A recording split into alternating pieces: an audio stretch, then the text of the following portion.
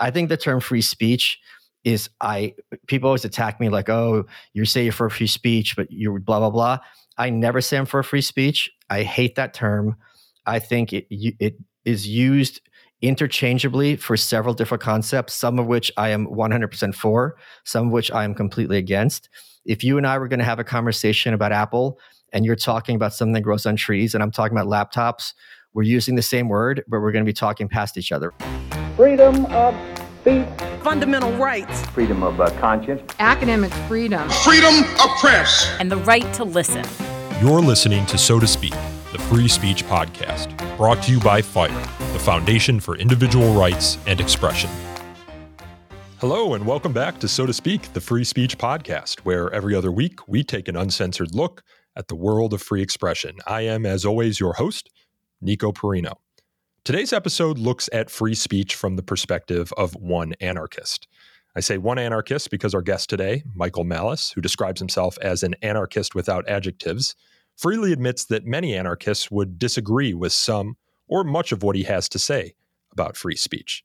Michael is the author of several books, including Dear Reader, the unauthorized autobiography of Kim Jong-il, The New Right, A Journey to the Fringe of American Politics, The Anarchist Handbook, and most recently, The White Pill, A Tale of Good and Evil.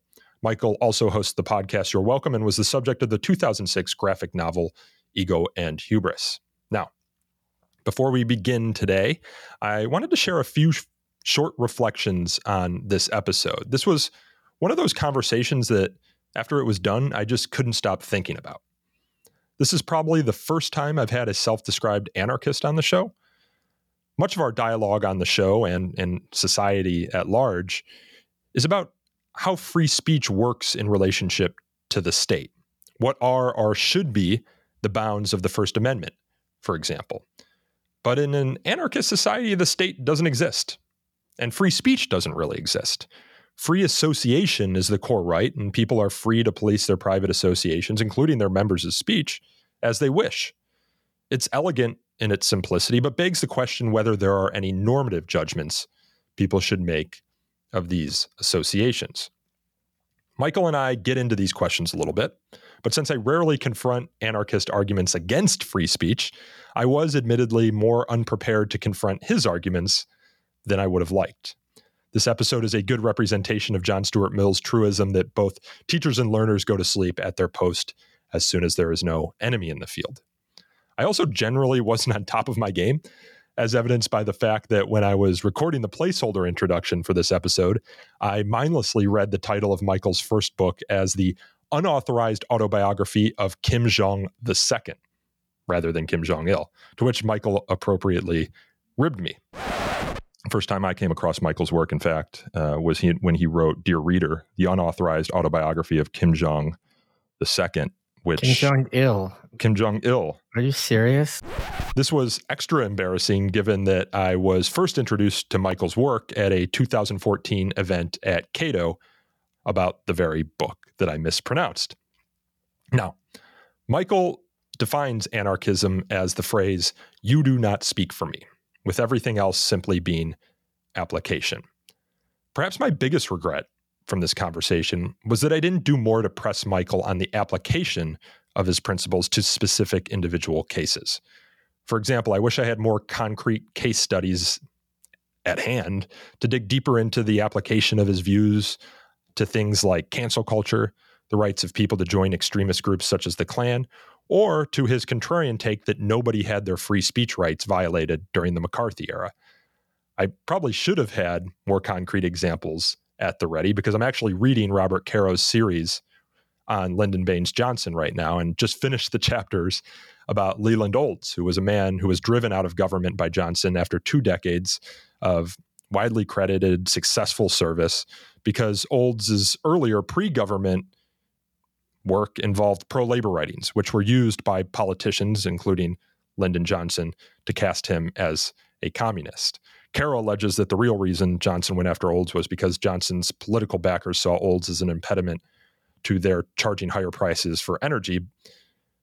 Now, it's, of course, important to acknowledge that political appointees serve at the whims of the president and Congress, and no free speech rights were violated in Olds' case, but I would have loved to have dug deeper into whether there's any principle at stake when the government publicly smears people without adequate due process and makes them functionally unemployable thereafter, as was the case with Olds.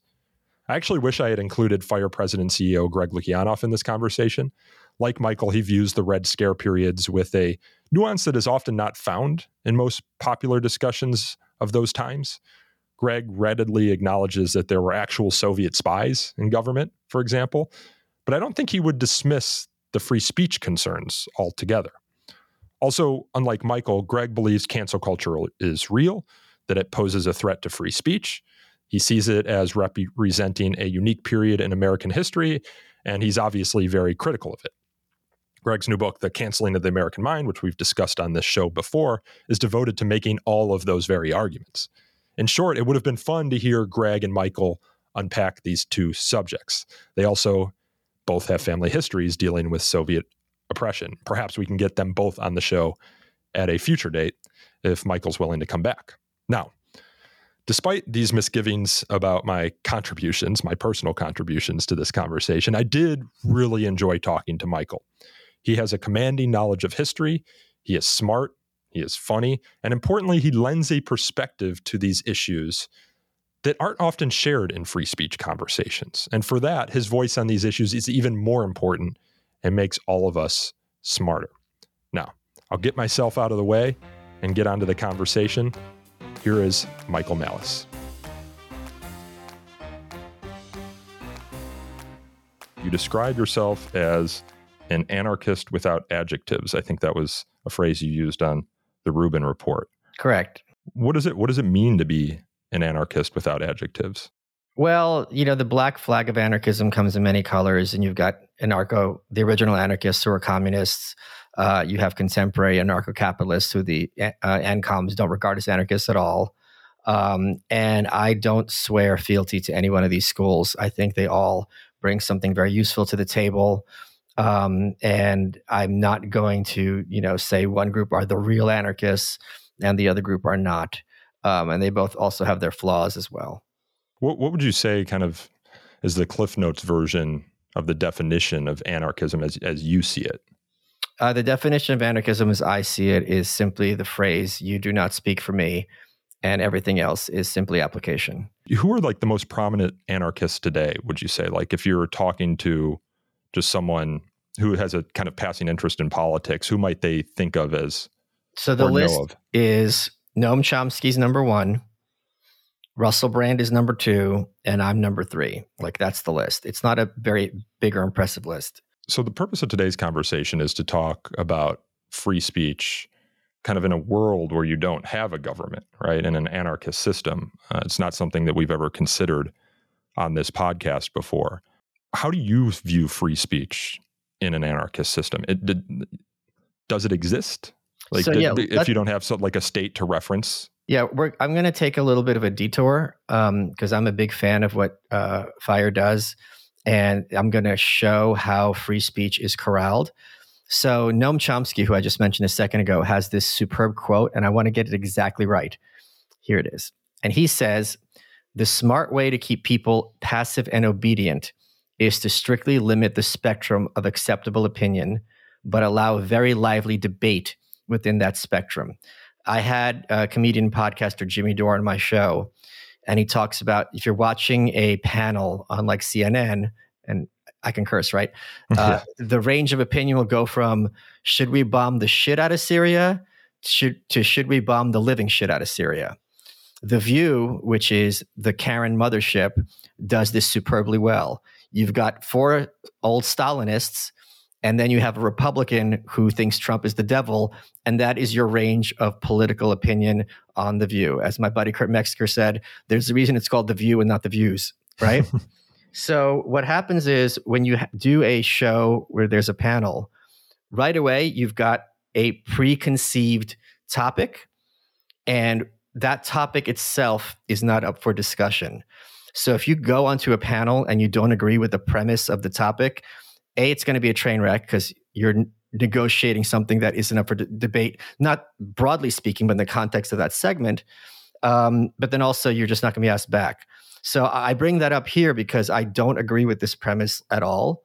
And like, we're going to have in a friendly way, like a breakdown of how that is used to manipulate discourse in even a free market or a largely free market. I think the term free speech is, people always attack me like, oh, you say you're for free speech, but you're blah, blah, blah. I never say I'm for free speech. I hate that term. I think it is used interchangeably for several different concepts, some of which I am 100% for, some of which I am completely against. If you and I were going to have a conversation about Apple and you're talking about something that grows on trees and I'm talking about laptops, we're using the same word, but we're going to be talking past each other, right? So free speech is used to mean the illegality and immorality of governments to restrict discourse and communication between the citizens, right? And that is something that is indisputably true from my perspective. It's also used to mean that it's a good thing, broadly speaking, for as many people to have their voices heard and to run their mouths as possible, something which is I'm completely against and which makes absolutely no sense. And it's also used to mean that you, as someone who's vaguely or even strongly for free speech, have a duty or should have a preference to hear other people out, which is also something that's completely crazy. So you'll hear this in social media when you block someone or mute them. Oh, I thought you were for free speech. I thought you were for free speech. One is linked to the other. So people take these terms, they completely remove them from context, and they throw them around like some kind of flag or shield, to be more accurate, to kind of defend themselves. So I don't like that term. I don't believe in that term. I think it's an incoherent term. And I am much more interested in, and I think there's a lot of people who it would be beneficial if they were completely marginalized and silenced. And that is how free markets work, which is when someone is a completely reprehensible person, and I'll leave it to people watching this to define it in their own personal way, you're under no obligation to hear them out or to provide them a microphone or to, countenance their ideas. And it doesn't have to be something political. I'm not interested in hearing Randy Weingarten's view on why school choice is a bad idea. I don't believe head of the teachers unions. Yeah. I don't believe a word coming out of her mouth. I think she is an evil person who is destroying the lives of many children, and I'm not interested in what she has to say. Now, she legally has the right to do whatever she wants, but in terms of this free speech milieu that let's all put our ideas in the marketplace and come to some kind of consensus of truth in this kind of enlightenment model, I think that's something I'm not at all interested in doing. What do you think about kind of a culture of free expression? Sort of this idea, and this is kind of what John Stuart Mill talks about in his 1859 treatise on liberty. He wasn't really speaking about government censorship, but he was more speaking about a conformist culture in Victorian England that didn't have a broader kind of Overton window of acceptable opinion, that people were just too sensitive. And that's what I think what you get a little bit of today from folks who are kind of like the people you were talking about before. You're violating my. I think what they're actually saying, albeit inarticulately, and maybe I'm saying it inarticulately right now as well, is that like there are things that a lot of people believe, but they just don't feel like they can speak up about it. Sure. Whether it's COVID, whether it's trans rights, you name it. And so, but they have this sense, and we always look at the past through rose-colored glasses, that in the past, society was more open to dissenters, was more open to playing devil's advocacy. Again, we look at the past through rose-colored glasses, but it's a lie. That's a complete lie. It was a felony to teach women how to use birth control to prevent pregnancy from happening. And they went undercover to visit doctors as cops. And if a doctor, I'm not talking about abortion, I'm talking about condoms and prophylactics. It was a felony to explain this to people. It was a felony to mail them information about using this to people. In this Adams administration, the second president, it was a felony to criticize the government. The Sedition Act, the very first thing that was censored under our beloved Constitution was political speech to criticize the government. This claim that the most important thing that the First Amendment protects is political speech might be true culturally. It is completely false historically, because that is the first thing that they targeted, and understandably so. There were books, Ulysses is an example, where it was illegal to mail them. And this isn't like, antebellum Confederacy times. This is the 20th century. So this, and also another thing conservatives don't like, I'm not saying you're a conservative, is that the Free Speech League and these early organizations that were organized to promote, this kind of discourse were commies, and not like lefties, today, like literal communists. Teddy Roosevelt wanted people deported and succeed in doing so for having views that he regarded as anathema. That fire in a movie theater, crowded theater quote was about people saying that the draft was unconstitutional. So, and the Supreme Court unanimously agreed that it's okay to censor that. So this BoomerCon claim that we used to have this perspective on free discourse is a complete lie and is as ahistoric as the 1619 Project. America and pretty much every culture has always and has to have some kind of censorious aspect to it. Now, there are certain pockets where, free discourse is much more accepted than in others. And that's, broadly speaking, a great thing.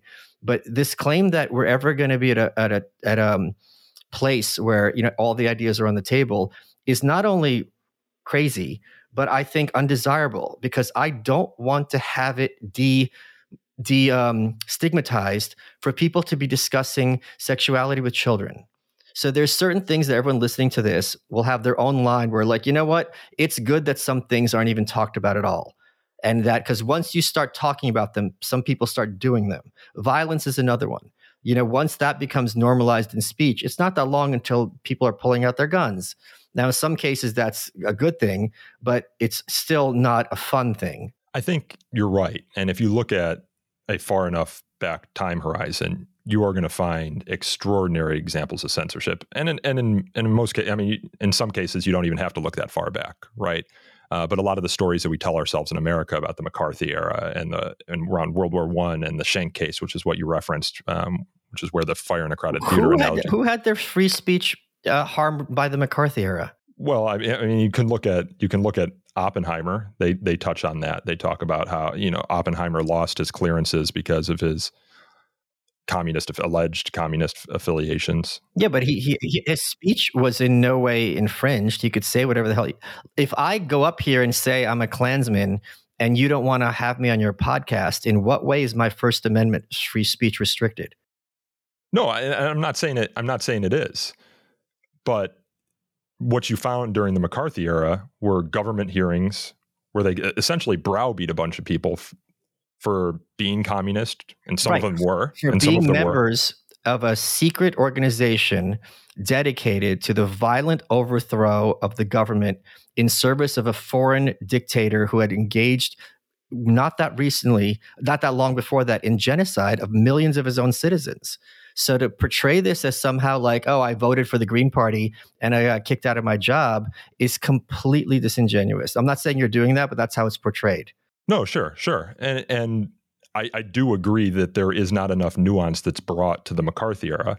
But even if you take that as a justifiable reason to censor someone, right? How are they being censored?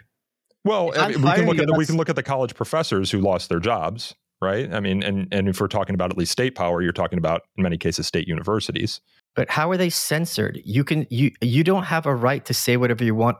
If I'm a chef at a restaurant, I can't go out into where the people are sitting and start delivering talks about healthcare. Like, you can't say whatever you want at someone else's job. That doesn't make any sense. Sure. And I don't disagree with that. And that last example, I'm talking about professors at public colleges and universities with tenure, in many cases losing their tenureship with a lack of due process. We're talking about state universities, right?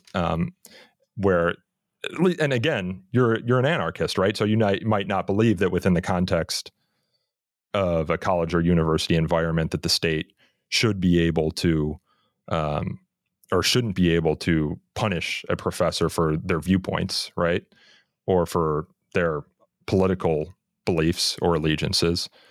But, the case law as it's developed over the years has found that to the extent you are a tenured faculty member at a college or university campus, that they can't fire you alone for your political beliefs. But they were being fired for being members of a terrorist group. They were not being fired for their political beliefs, by and large. You can believe anything, right? The question is, were you conspiring to overthrow the government? Right. No, were you a member of a secret organization, a card-carrying member? It's not, do you like Marx? It was, were you taking orders from Stalin? That's not the same.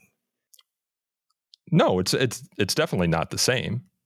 But you'd have to look at any individual example That's to correct. see whether they were actually conspiring. And this is actually, I'm glad you bring it up, Michael, because this is part of the discussion around free speech on college campuses right now surrounding Students for Justice in Palestine, right? You have a number of chapters of Students for Justice in Palestine on college campuses right now who are chanting from the river to the sea, Palestine will be free, or Intifada, right? And some of the arguments that, in this case, the state of Florida is making is that these groups are conspiring with Hamas, or they are providing material support for terrorism because they are supporting the actions that Hamas took in Israel on October 7th. And the argument that FIRE has made is that you need to show a lot more than that they just support, that they member of an organization that is supportive of some actions that a terrorist organization had made, right? Is there communication between Students for Justice in Palestine about how they're going to support this organization? Are they providing financial support? Or, so there needs to be a little bit more than just, well, they support the actions of this group, right? And that's where due process comes in, right? That's where you kind of find out the facts of any individual circumstance. But just kind of creating a blanket exception to the First Amendment in this case for anyone who supports Hamas or is a member of the Students for Justice in Palestine, I think is painting with a broad brush and creating a sort of guilt by association that we've largely stood against in the United States. I mean, do you disagree? I don't think that's what guilt by association means. Like, if I'm a member of a group, let's take it out of the Hamas situation. If the Klan is a terrorist group, right? The purpose of the KKK was to terrorize innocent people in order to extra legally impose an order and to keep them in a state of submission and fear, right? So if I'm a member of a group that's called Students for the Klan, if I'm not coordinating with the Klan and I'm not making any exchange with David Duke or something like that, and the administration says, this isn't something secret, you're calling yourselves Students for the Klan, this kind of rhetoric is not acceptable on my campus, I don't think there's a question here of, I don't know what due process would look like, because that's not a crime. You're certainly legally have every right to support and promote the Klan. Point being, it is perfectly appropriate in that case, and I want to take it away from Hamas because that's much more ambiguous than the Klan for most people. I think it's perfectly acceptable in that case for administrators to be like, yeah, this is a line we're not willing to cross. And how do you see the Hamas situation as more ambiguous? Because I don't know what exactly these students in Florida are saying. Gotcha. If they're simply saying, we're for Palestinian, we're for Palestine, we don't believe in Israel, blah, blah, blah, that's perfectly acceptable. If they're saying that we want to help Hamas, that is is a terrorist organization, even if you believe that terrorism is justified, that is a very different situation. So if you look at the kind of toolkit, I guess, is what has been the topic of that conversation, it more or less says that they're in kind of common cause with Hamas. But the common cause is kind of rhetorical support. It is PR support. It is, marches. It is rallies. It is candlelight vigils. Do you see that as the sort of material support that is essentially becoming a part of a terrorist organization? I would have to think about it and have to look at the specific case. But I'm much more in favor of freedom of association than I am in terms of freedom of speech. I think everyone has morally the right to say whatever the hell they want, and everyone else morally has the right to engage with them or not as they see fit. It is government that abrogates this freedom of association, which is far more important, because if I don't have to ever deal with you, you can say whatever the hell you want. You can go F off to your place, talk your talk, have your show, and we can live next to each other peaceably. But it's governments that force people to interact who otherwise would never have to. Normatively, what do you think about freedom of speech and kind of the associated values, right? Let's say devil's advocacy, talking across lines of difference, thought experimentation. Are these things that you think should be advocated for within most social contexts? Do you think they produce goods within various associations? Like, I understand that in an anarchist society where everything is based around free association, right? That people can do whatever the hell they want. And they can police their association however the hell they want. But then there's a question within that association, what is the normative good? Like, what is the small t toleration that should be encouraged? Or does it depend on the association? Of course, exactly. So we could take this out of the realm of politics. If you and I have a hamster breeding community, and we're breeding rare breeds of hamsters and long hair and albino, and someone's coming in with their politics, even the politics are perfectly banal and generic, and the kind of stuff you could see on a t-shirt at a mall, it's perfectly appropriate for us to be like, don't come back to these meetings because that's not what we're about. So, or you could have, if it's Karen who's running the hamster group, and Karen thinks it's unambiguous that literally everything has to be about how evil Trump is, then Karen will say, all right, like, well, what are you, a Trump supporter? You don't want to talk about Trump while we're trying to talk about hamsters? So there's no, I think if this is everyone, anarchism as applied, in my view, is the understanding that is incumbent on all of us to set and define our own boundaries. And if we don't, then other people will cross those boundaries, and it's going to have negative consequences on the self. And this is something I think is universal and applies to everyone regardless of their political persuasions. And I think one of the big problems in general is people feel powerless or are powerless to enforce their own personal boundaries. And it creates friction where some was not necessary. Do you believe, I'm assuming not, but like something significant is lost when you don't have public places where there isn't that sort of boundary policing, where people can say whatever the hell they want, where you can have a speaker's corner in London, for example, or not really, right? Like that's the one thing that I think you lose in an anarchist society in the free speech sense, which is just like, there is always some place you can go to speak freely. I guess besides, in an anarchist society, it could be your house, or it could be your property. Or it could be social media. These are not government agencies. I mean, Elon, again, for quite some time until Elon brought over Twitter, there was a complete corporate consensus, as to like COVID discussions, right? And everyone's just like, everyone's all black-pilled, we're screwed. The point I always make is, you don't need a majority. That's the democratic model. You only need an alternative. And as long as you have one alternative, then this whole monopoly edifice collapses. And the misunderstanding, in my view, that most people have is the belief that markets tend toward monopoly, that eventually it's just going to be one place where everyone has to talk. But if you look at any field, you and I were talking 10 years ago, and I said that on every supermarket, there wouldn't be Diet Coke, but Coke Zero. There'd be two types of sugarless soda, I'd look like a crazy person. It's like a punchline from a bad comic. Yet that's the case, and no one even bats an eye. So we have, in every aspect that's not under state control, we have more choices, more outlets. Before I was born, there were 3 networks to get the news. NBC, ABC, and CBS, 3 shades of progressivism, and maybe Bill Buckley makes an appearance once in a while to be the right of center guy.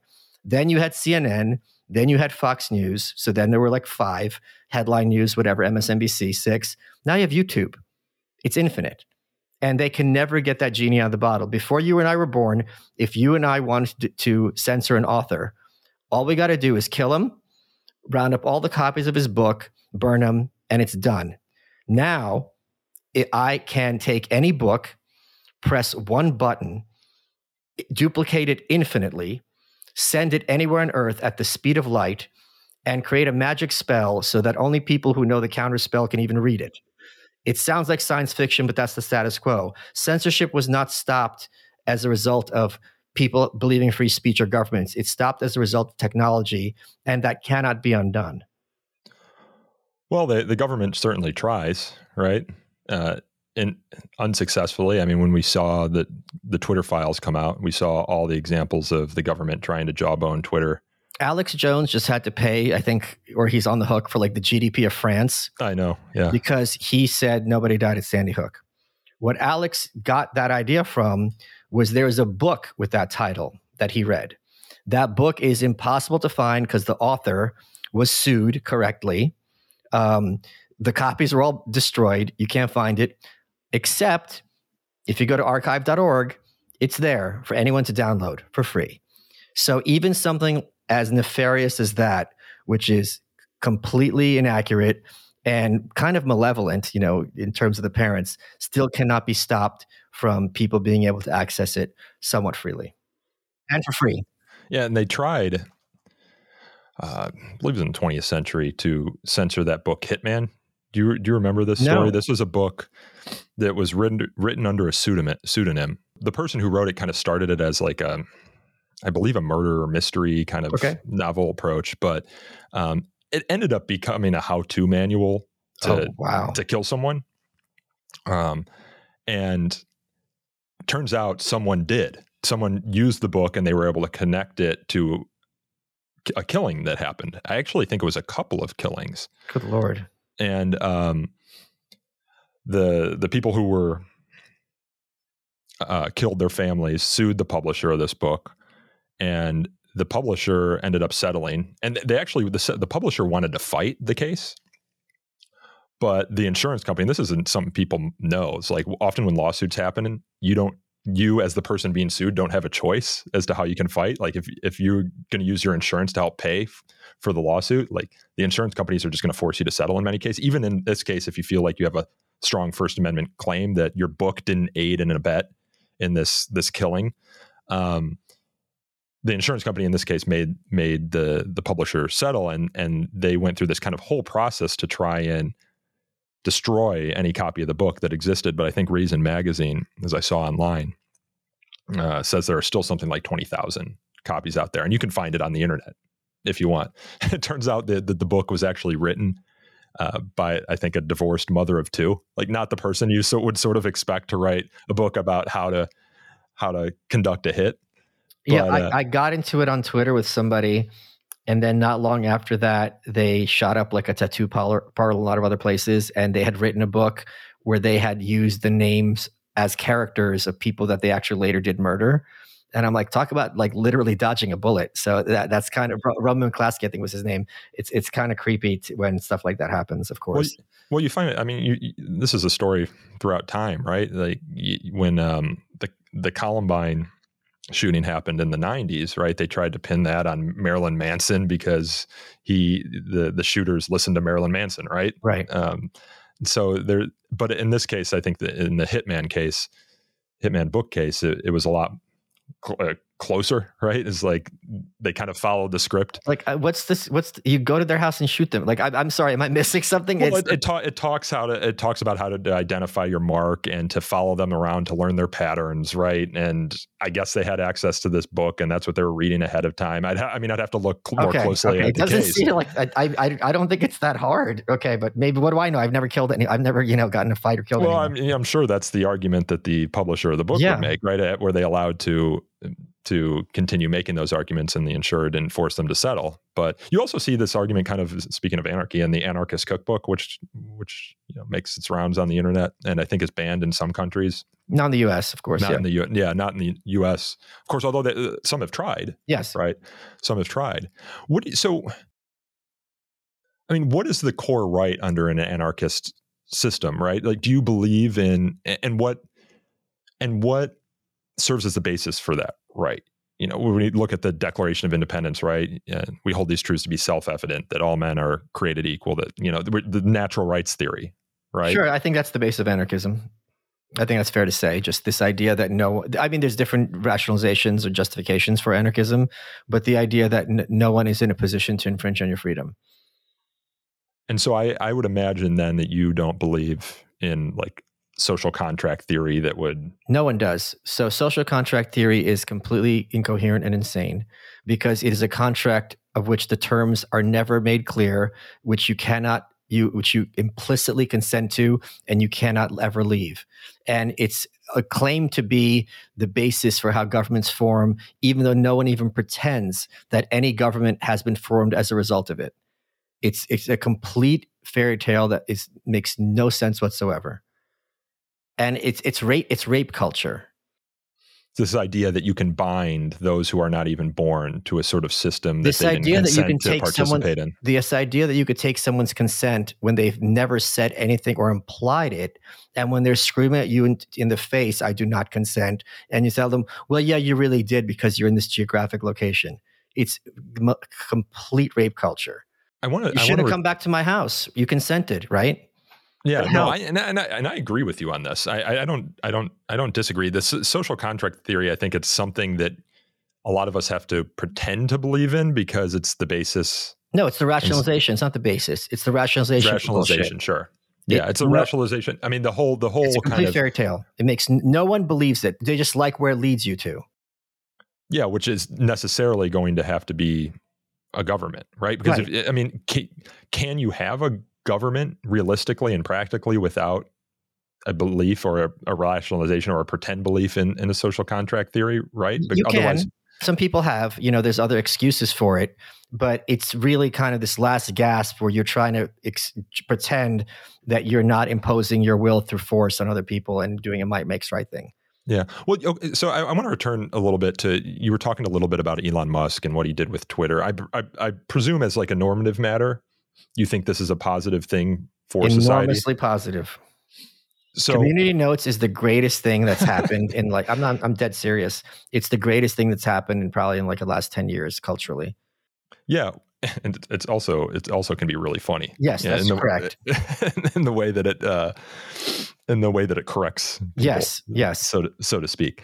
Wait, is this show named after Hoppe? No. Okay, because that's his catchphrase. Oh, really? Yeah. Yeah. I mean, no. I mean, we just thought it was kind of a catchy way we discuss speech issues, so to speak. Because that's his little catchphrase. Oh, really? Yes, it's a meme. Huh. Okay. Yeah, it's no. It was just like we just thought it was kind of catchy way to subtly reference the topic of the podcast, and then we put after the colon the free speech podcast because that helps with SEO, right? Oh, yeah, smart. But and again, I'm trying to just kind of get a better sense of like what you think about free speech in the last 10 years. And I apologize if I'm not articulating it very clearly because I don't talk to anarchists a lot, right? So a lot of times we're talking about free speech in relationship to the government, right? But a lot of the bases for free speech, and a lot of the philosophical trees, whether you're going back to John Milton's Areopagitica or you're going to John Stuart Mill's On Liberty or you're talking about Jonathan Rauch's Kindly Inquisitors, I mean, these aren't arguments for how the government should treat speech. There are arguments for like how society should behave. They're all, look, we've run the experiment. We have enough data. People are not interested. Human beings are not interested in truth. They're interested in narratives. They're interested in stories. Mm-hmm. And the number of things, I would recommend people read Jonathan Haidt and do some evolutionary psychology. This Enlightenment idea that if you have, 100 people and you put the facts of the matter in front of them like a buffet, that, after a little bit of going back and forth, maybe I like navy blue, maybe I like purple, maybe blah, blah, that they're all going to come to some kind of consensus that is roughly analogous to the truth is completely false. And I'll give you a very obvious example of this that for anyone in the political spectrum can see. For a long time during COVID, we were told to stay 6 feet apart from each other. Okay? Then when the COVID wave came back, whatever the second wave was, Delta, I don't remember what it was, they didn't bring back social distancing.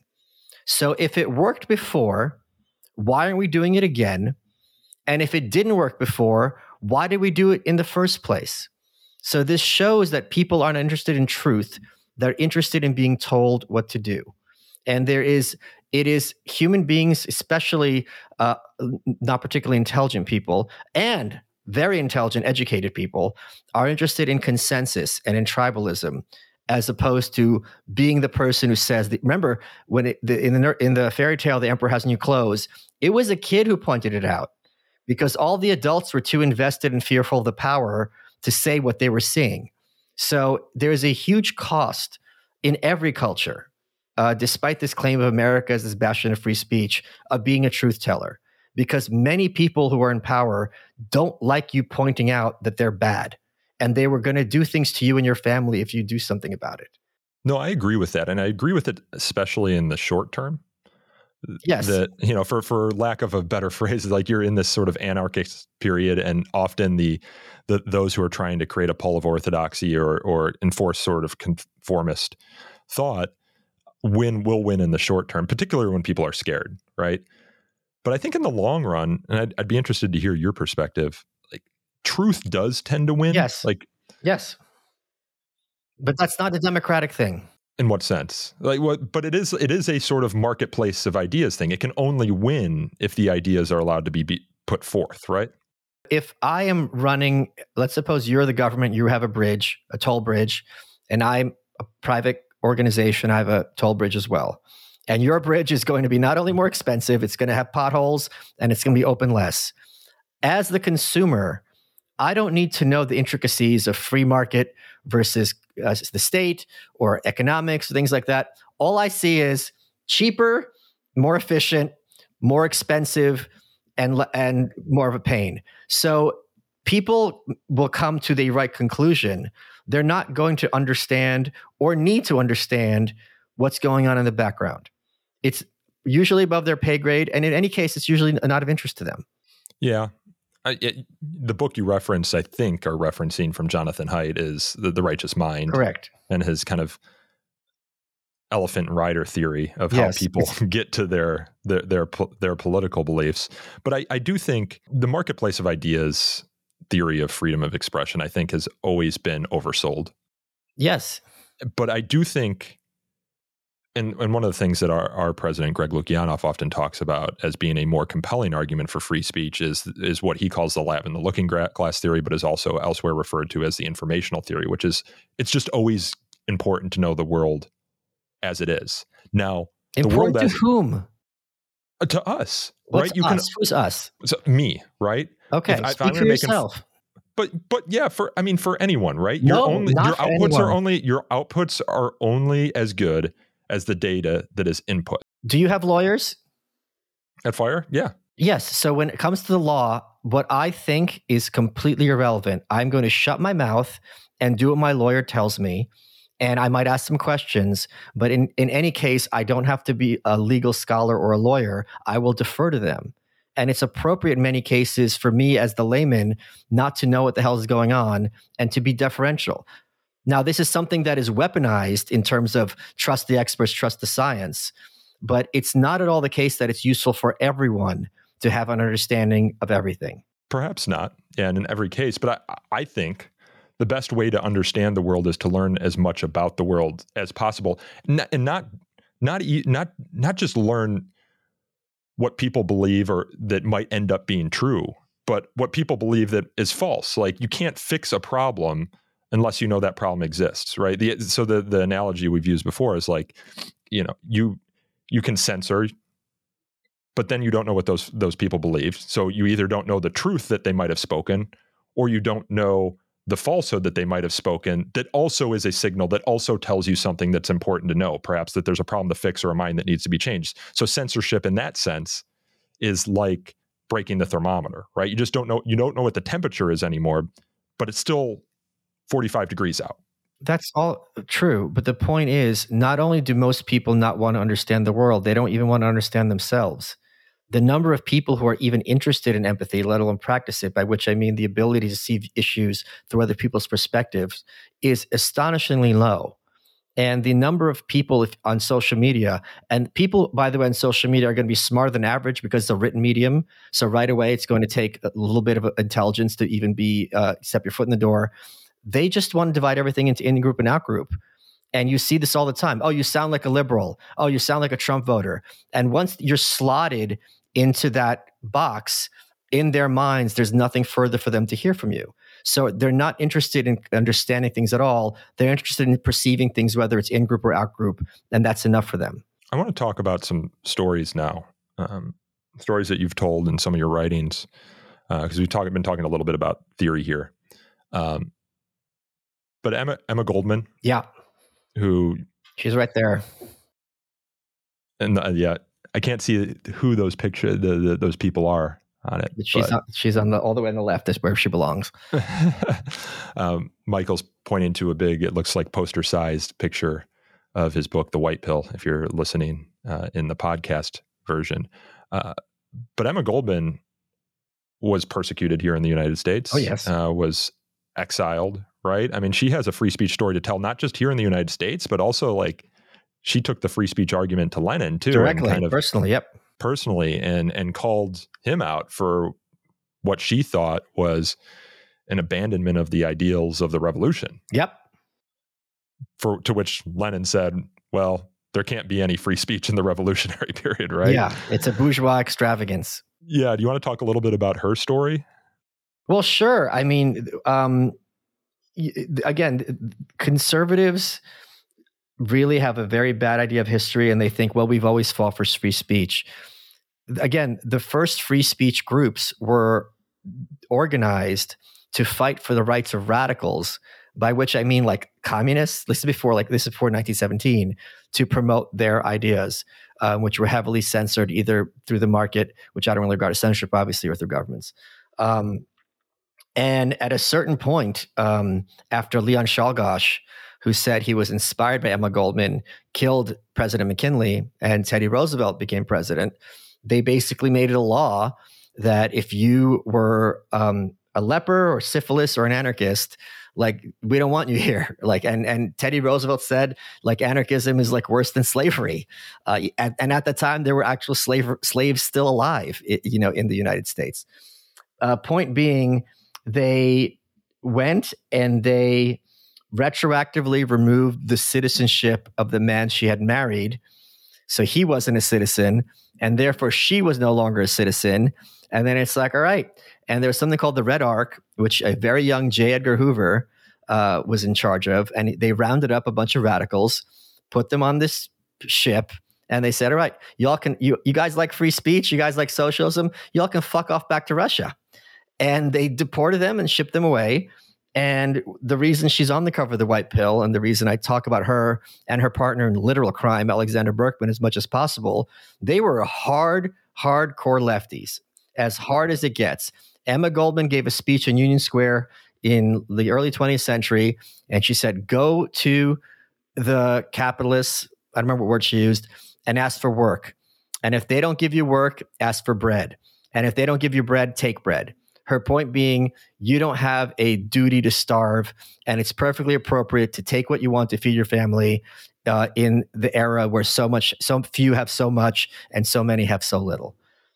Then she goes, so her lefty credentials could not be beat. They tried to kill Frick, who was Andrew Carnegie's right-hand man, shot him, didn't succeed in murdering him. Berkman did a long time in jail as a consequence for this. So these were, in many ways, the godparents of Antifa. Right. And Antifa love Emma Goldman. They go to the Soviet Union. They see what's going on there, horrified. And Goldman explicitly says, look, I'm for violence. I'm for revolution. I'm for slitting throats. But you slit throats for the sake of the workers. You do it to bring about this era where you have freedom of association, freedom of speech, where everyone's working together for the sake of a society. And when she fled Russia with Berkman, he wrote a book called The Bolshevik Myth. She wrote a book called My Disillusionment in Russia, which was later, there's a sequel, split in half, called My Further Disillusionment in Russia. And she goes to England, and all the lefties are there. Oh, Red Emma, yay! They're applauding because she's so out there and she's such a radical. And she goes, "This isn't what we're for. This is worse than the Tsar." And when she started her speech, it was a standing ovation, and when she was finished, you could hear a pin drop because they didn't want to hear it. Because all they wanted to hear was, this is the society of the future. Like, we're the smart ones, we're the good ones. And people who had never stepped foot outside the United States felt comfortable lecturing to her that she didn't understand what was going on in the newfound Soviet Union, or what became the Soviet Union. Did you ever see that movie? It's the Epic, I think, by Warren Beatty. Reds. No, yeah. I haven't. I saw the clip with her in it.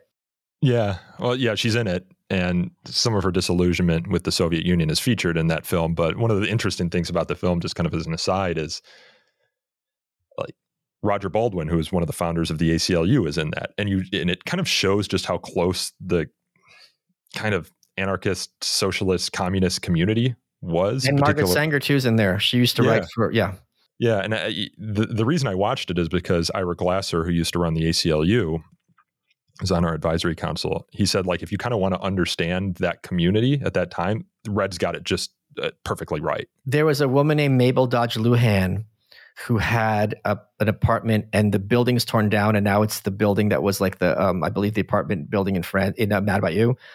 Point being, she had a salon, not a hair salon, like a salon in the old sense where people got together, meet once a week. I think it was Thursdays. And John Reed, who I think Warren Beatty plays in Reds, described her as like a complete simpleton, dumb girl, because she went there and she never talked, Mabel Dodge Luhan.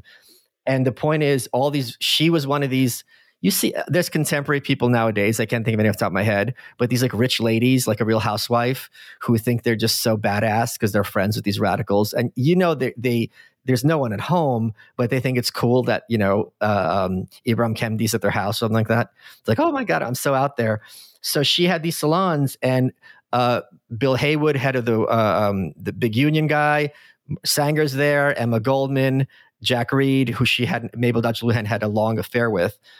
They're all in there together, cross-pollinating. So this New York City Village era of that period really was this kind of punching above its weight scene, and where modernism really was born. And Mabel Dodge Luhan, who I just mentioned to you, she also was helpful in bringing in what was called the Armory Show, which was a show in the Armory in New York City, where it was the first time that European modern art was displayed in the States, including very famously Duchamp's Nude Descending a Staircase, which is not representational. So all the newspaper cartoonists had a fun time, making fun of it. But she was really this very important, although personally highly unimpressive figure. And it was a lot of cross-pollination. And I got to tell you, that's one of the reasons I'm very excited that I currently live in Austin, because maybe it's not the same exact thing, but there's a lot of cross-pollination here between the crypto people, the podcasters, the comedians, the biohackers, like the white people stuff, like Whole Foods and cold plunges. Like everyone's here and they're interacting, and it's really punching above its weight. I think it's overstated often, but people talked about the rise of Silicon Valley being somewhat like the rise of Florence during the Renaissance, right? There's value, I guess, of people who are creative and innovative, yes, just being in the same place, right? And it does seem like people are moving to Austin, and it's getting some of the same network effects that you get from everyone being in the same place. You see a little bit of it with Miami as well. And Silicon Valley is still the place in tech. Hasn't been eclipsed yet, I don't think. But I was going to ask you about kind of your thoughts on Austin. So I'm glad I got them. But I wanted to ask you just kind of for your concluding thoughts on Emma Goldman, because we started the podcast talking about the Red Scare, right? Do you think America's decision that was the second Red Scare? The first Red Scare was what rounded up Emma Goldman. Sure. So and you kind of took issue with how I described the Red Scare. Do you think what happened to Emma Goldman in the first Red Scare was appropriate in the sense of her connections to communism and revolutionary politics or whatever? I don't know what you mean by appropriate. She was not a member of any organization taking orders from a foreign power, which is that, I don't know if that's called treason or sedition, whatever it is. So that is one major difference. The other big difference is, again, the government never, under the McCarthyism, no one went to jail. Like these people got fired, right? So like so they're advocating genocide, and their cost is you might not be able to be a screenwriter anymore. Like I have very little sympathy for that. And the fact of the matter is they just changed their names and they became heroic in terms of Hollywood. And they were lying. I mean, Alger Hiss was this big example of this, where he was very high up under FDR, and he was exposed for being a member of a Stalinist party, giving U.S. government secrets to a country that had just recently starved millions of Ukrainians to death for no reason. So this Hollywood version of the McCarthy era, that these people were just innocent victims who just had a different point of view, is a complete lie. Now, it is possible, and it is, I would actually lean toward this, that the government has no place investigating something like this. And that there's certainly an argument to have for that. But to act like these people are all innocent lambs who just, had their lives ruined because they flicked the wrong lever at the voting booth is completely untrue. And I'm not saying that you said that, but I'm just saying that's the popular perspective. So I imagine you're critical. And I'm just going to say one more thing. Sure. It just speaks to how dishonest it is, because the McCarthy era, which is the one time in America where lefties were canceled, is regarded as the second worst thing to ever happen since slavery, except for slavery. And if you think about it in those terms, it's just like, that's like the worst thing, that a bunch of screenwriters lost their jobs. Yeah. And I wanted to ask you in that sense, you mentioned canceled. Like, what do you make of this whole cancel culture debate currently? I don't like that term because everyone listening to this, there are people that they wouldn't hire because of their views, right? Like, and the thing with cancel culture is that a lot of times it's giant media outlets are demonizing someone for like a tweet that they made in high school, which is completely disingenuous is the problem. But if it turns out that someone is secretly, a rapist or a murderer, and you find out, and then you don't want to have them on your network anymore, I think that's perfectly appropriate. It's being framed, I think, as a false alternative. Either anyone can say and do anything they want, or, oh my God, this is horrible. There are times when it's appropriate to cancel someone, but the times that are presented as appropriate by the corporate press are almost always inaccurate. And I'll just say one more thing, just to pull back the curtain for people listening to this. And this is kind of a dirty little secret that like conservatives, not the senior conservative, don't like to talk about. A lot of these people who are canceled weren't canceled for the ostensible reason. They were canceled because they're dicks and just assholes behind the scenes. And when the shit hit the fan, no one had their back. Alex Jones is like a really nice guy. I'm pals with him. And the reason he got uncanceled is because he's a nice person. There's other people who are canceled and remain canceled. It's not because of what they said or did. It's because no one wants to take a bullet for them or run interference for them because they're nasty. Yeah. Well, you need to look at any individual case, of course. But you're not going to know on the publicly like which is which. So I'm saying a lot of people who are canceled unfairly, yes, the ostensible reason is unfair, but that's not the real reason. The real reason is everyone's glad to be divested of them. Let's say that the real reason is more or less the truth, right? I mean, how do you look at, again, getting back to the normative question, the can versus should, right? Of course, all these private enterprises, these private institutions can and have the free association right to fire whoever they want. But should they, and how should we think about whether they should or should not? For example, like, just. I'm going to interrupt you because I don't believe in democracy. So I don't believe the idea that every one of us is in a position to tell someone I've never met how they should run their company. That is crazy to me. So if you're telling me you shouldn't fire this athlete because they said something offensive, you don't have access to my budget sheet. You don't have access to my investors. You don't know what I'm seeing on the back end because maybe my big funder is telling me, if you don't fire this guy, I'm pulling the plug on the whole organization. If I have that gun to my head, maybe I don't think what he did or said was that bad, but I don't have a choice. We saw this during Black Lives Matter, where the head of, what's that gay exercise organization? CrossFit. When the head of CrossFit was like, we're a gay exercise organization. We have nothing to do with this. And he lost his job as a result of this. Point being, because he was sticking out among everyone else like a sore thumb. So some of these companies may not even be a fan of whatever's going on, but as soon as you stick your head up, you become a target. Now, that's not something that's positive, but the point being, it's really easy for us sitting here on our asses to be like, well, you shouldn't have put up that BLM square. But it's like, if I hadn't, I'd be fired. What am I? It's really easy to say to someone, well, fine, you should be fired. Maybe I've got a wife and kids to take care of. So this is a moral calculus that I think everyone has to engage with on their own. And it's really unfair, in my view, for us to sit here and judge someone else when we don't have all the facts. Did you judge the old regime of Twitter? I mean, did you have a perspective on that when it was deplatforming people or twisting itself into pretzels to justify, for example, deplatforming Donald Trump, and as we saw in the Twitter files, like I was judging what they ostensibly said was the reason. Because Yes. if their argument was this guy is dangerous and what he's saying can foment violence, Twitter is not a monopoly. It is so that reasoning I had issue with because it's false. Because if you have a president, in their view, who is fomenting violence, it is extremely important for all of us to hear what he has to say. Because if this is done secretly, that's a bigger problem than knowing what he's saying publicly so we can prepare for it. Yeah. And I think I agree with you on that. And I think when we're trying to judge whether public or private institutions are living up to ostensibly what they claim to. So, for example, Twitter, right, claims to be the public square.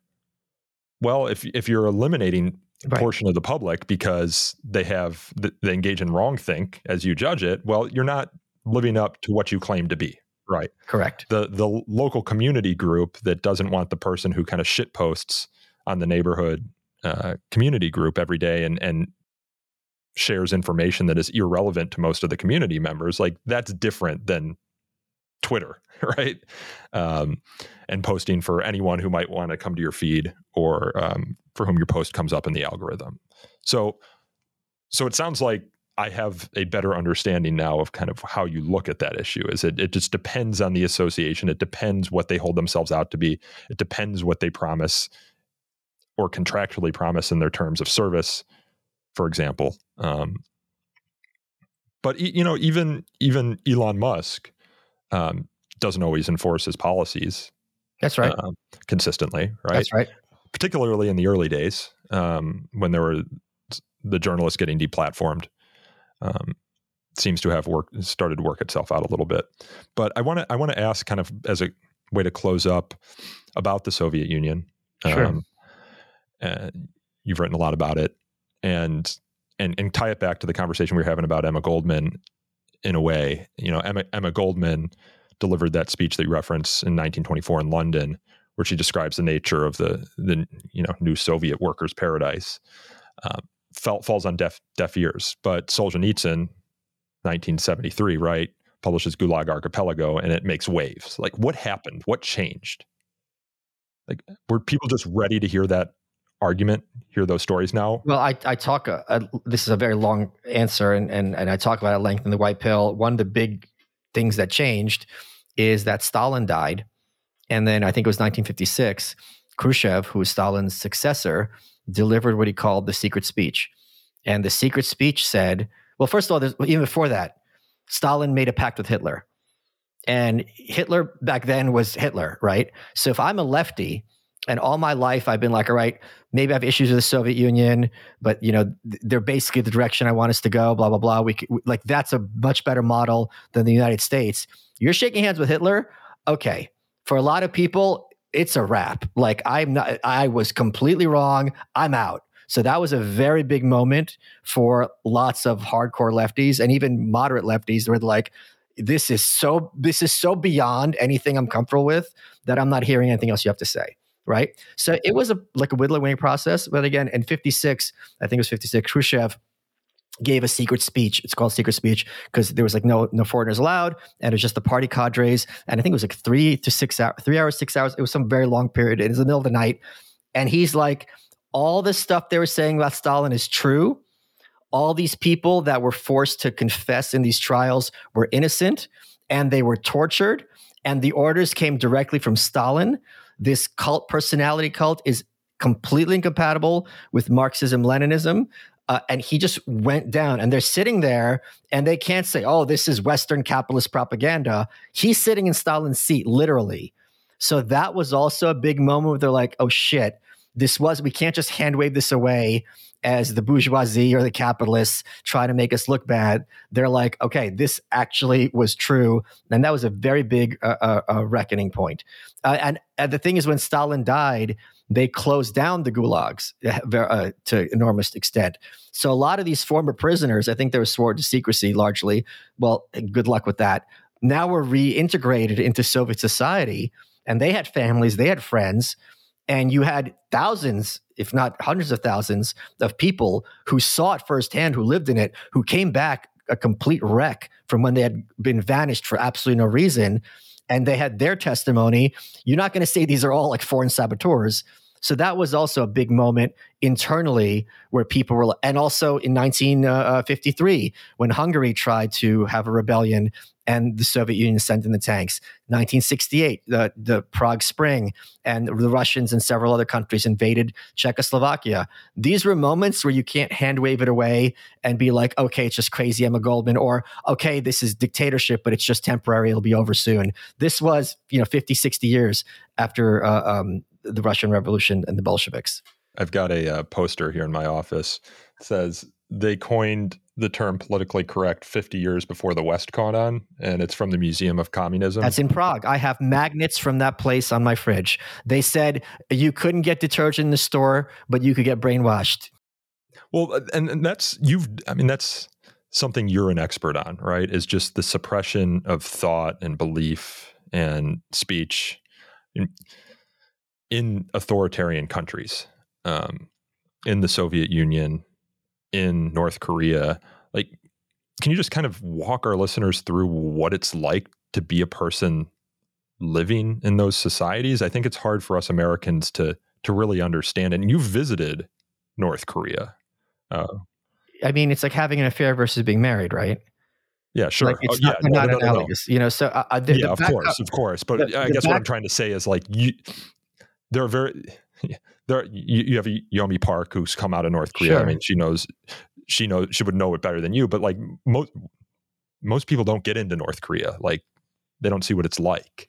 I didn't see what it's like, really, because again, I'm a tourist, right? So the back cover, the reason I wrote The White Pill, or one of the reasons, the back cover is an Ayn Rand quote where she says, when she was testifying in front of the House on American Activities Committee in the 40s, before McCarthy was in the Senate, and she goes, "It's almost impossible to convey to a free people what it's like to live in a totalitarian dictatorship." Now, I'm sure lots of people, or if not everyone listening to this, is sick of woke stuff and, woke this and woke that. And you turn on Netflix. I was just watching Master of the Universe, which was a cartoon I grew up with He-Man. The character's named He-Man. And now instead of it being about He-Man and Skeletor, it's about Tila, her black girlfriend, and Eva Lynn are the protagonists. So even a show called He-Man has now become about a strong female who don't need no man. The point being, you and I can sit and laugh about this, right? Or we can write articles complaining about it. I'm sure, I haven't looked at the message board, the He-Man fandom, there's a lot of people who are like, this is bullshit, blah, blah, blah. A lot of people like, despite this, it's good. A lot of people like, oh, whatever. We can have a discussion. We cannot wrap our heads around what it's like if literally everything was in the vein of politics and a certain specific politics. We cannot wrap our heads around the idea that if we're sitting at home talking to our friends, the odds are quite high, one, the people in the group are going to be a spy for the government and they're going to turn us in. We don't have no idea what this is like. When people in the States are complaining like, oh, it's just like Soviet Russia. Sure, there are aspects. We cannot imagine what it's like for it to be that thing 24/7, 365, every song, every TV show, every magazine, every newspaper, every public conversation has to be through this very specific vein. We cannot imagine what that's possibly like. And writing the book made me so much more grateful for my family taking me out of Soviet Union, Ukraine, when I was so young, because I still cannot wrap my head around what it was like for them having to live through this for decades. I had a friend growing up, and his grandfather, we'd visit his farm. It's not the same thing, but it makes me think of, he fought in World War II, and he said, you just can't know the horrors of war. Of course, yeah. Unless you've lived it, right? There's no movie. I mean, movies can give you perhaps a sense, but it's not the same. Of course not. The smells alone. Sure. Yeah. I was listening to Dan Carlin's Hardcore History. I don't know if you've ever listened to that podcast. No, I know it is, though. Yeah, and he did one on the Ghost of the Ostfront, which is the Eastern Front. And he talks about the smells in there, and then just walking in fields where you just see dead bodies under ice, like as far as the eye can see. And like it's gripping in audio format and horrifying, but to just actually live it and see it, I don't know. I just don't know how, you hope no one ever has that experience. at the same time, how do you, one of the ways to ensure they never has that experience is for them to understand the experience, through the eyes of people who've been there, I guess, but it's not the same. Do you think that North Korea is as close to Orwell's 1984 as any society in human history? Not at all, because they don't have electricity. So the thing with 1984 is everything's under surveillance. There's cameras everywhere. You have a radio in your house that you can't turn off, all this other stuff. They don't have electricity in North Korea. So it's not Orwellian in that this is where Rand comes in, because Rand's big point about, there's the joke about what did the socialists use before they used candles, light bulbs. So when you have these, like in North Korea during the 90s, when Kim Jong II took over from his father, the great leader Kim Il-sung, Kim II-sung, excuse me, they had polio come back.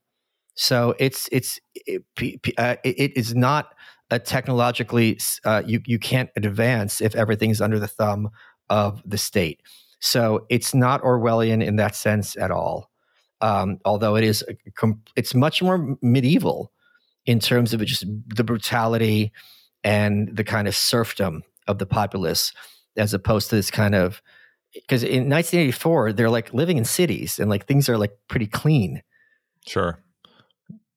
How does the surveillance happen in North Korea? So everyone in North Korea is slotted into some group.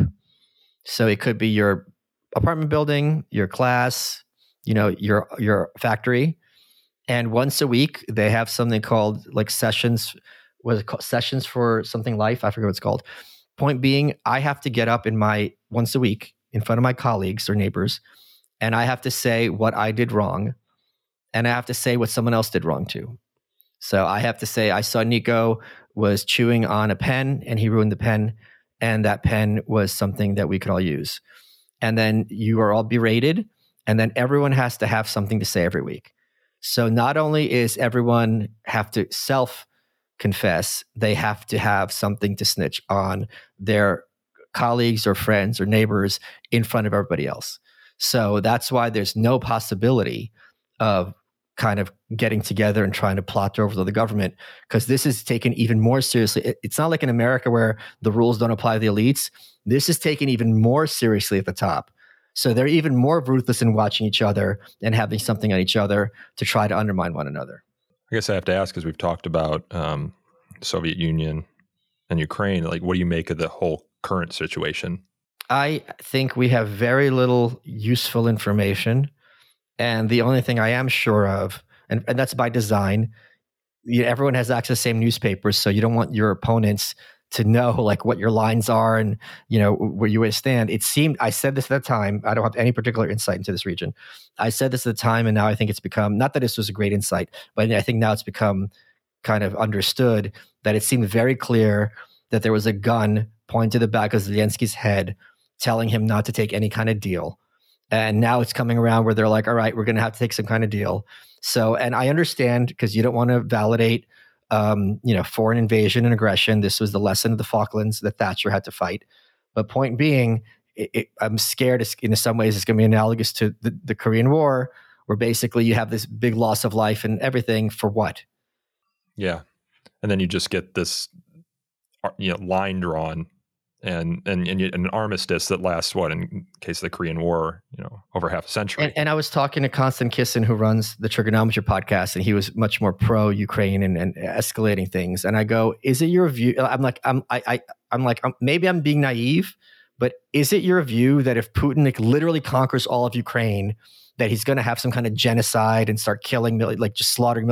And he's like, no. I'm like, okay, if that's not the case, this completely takes it out of the realm of like Saddam and Kuwait, where Saddam killed so many of his own Iraqi citizens, or a Hitler situation, or, a Pol Pot situation. If we're talking about like resources and what language they speak and who, whatever, so on and so forth, that to me, although it's not nice, is really night and day compared to we're going to start, maybe the Balkans or something like that. We're going to start exterminating people by the thousands or hundreds of thousands for literally no reason.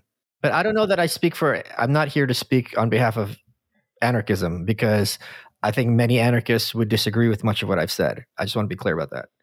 Oh, really? Yes, I think anarchists, as a rule, are much bigger fans of democracy, not in the political sense, but in the sense of, everyone having their 2 cents and, contributing together. Like I'm much more elitist in many ways than the typical anarchist, and they would regard that as antithetical to anarchism. So these are the people who who would build collectives, the anarcho-communists? Yeah, but also just think a lot of ANCAPs. I think I would kind of split company with them on some things as well. So I just want that to be clear that this is my perspective, and not like the or a anarchist perspective per se. Gotcha. It's just an anarchist's perspective. Sure, an anarchist perspective. Well, Michael Malice, I appreciate an anarchist's perspective. That was Michael Malice. He is the host of the podcast You're Welcome and is the author of several books, including most recently The White Pill, A Tale of Good and Evil. Before we sign off, I want to thank everyone for filling out the recent So to Speak listener survey. Producer Sam Niederholzer and I are reviewing the feedback, and we hope that you'll start seeing some of your guest and topic recommendations appear on the show here in short order. If you have any additional feedback beyond the survey, we're always available via email at our email address, so to speak, @thefire.org. Also, I wanted to flag an exciting new development. On the day that we recorded this episode, which was January 19th, we broke the top 50 on Apple Podcasts' overall podcast chart, peaking, I believe, at number 43, right behind This American Life. We even reached number 7 in the news category, just behind Megyn Kelly and Pod Save America. Pretty cool stuff. I want to thank you all for making this podcast what it is, and for keeping me going for 7 years now. It's amazing to think that we've been going for that long. Almost 8 years, actually, now that I think about it. We started the podcast in April of 2016. So yeah, we're almost at 8 years. Holy cow.